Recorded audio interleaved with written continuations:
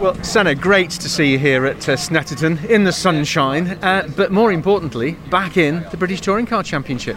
Yeah, it's great to be back. Got the call from Steve at BTC Racing. My expertise we needed for the year, shall we say? Come in and come drive the FK8 and see what happens. So, driving the FK8, that put a smile on your face when you said it then. You're looking forward to this? Yeah, I mean, it's been a car with the front wheel drive stuff that I've looked at for the past few years, and I've always been keen to have a go in it, so now's my chance, and no more excuses, just finally in a top tier car, so to speak, so it's good so that I can really show off my driving skills and just try to do a good job for the team, really. I'm sure there's also a huge smile on your face when you took the call from Steve and you did the deal to come and race this season, but what were you doing otherwise? Watching it on TV. Yeah, watching on TV. That was all I was doing. I didn't get a deal done over the winter. So for me, I was just waiting for a call up, really. To get in a competitive car, that was what I was looking for in the winter, a competitive car, and I just couldn't quite get the deal done anywhere really. So for me, it was just the BTCC is the only place to be. So I wasn't doing anything if it wasn't this championship.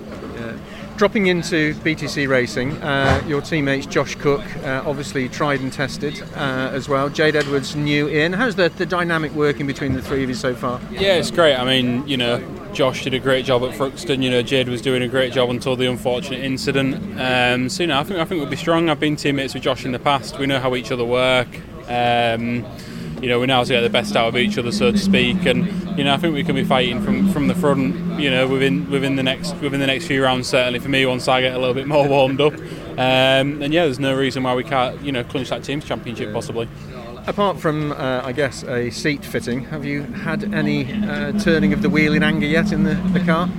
No, there's been no driving as of yet. It's been a lot of paperwork and a lot of sitting and adjusting belts and trying on suits but no actual driving yet. So I'm looking forward to doing that later today in the shakedown. I don't think we'll learn anything as such in myself, but at the same time, all I need to do really is get familiar with the car, understand what it does. Same again in free practice tomorrow, because I've drove a lot of front wheel drive touring cars, and it should be like riding a bike.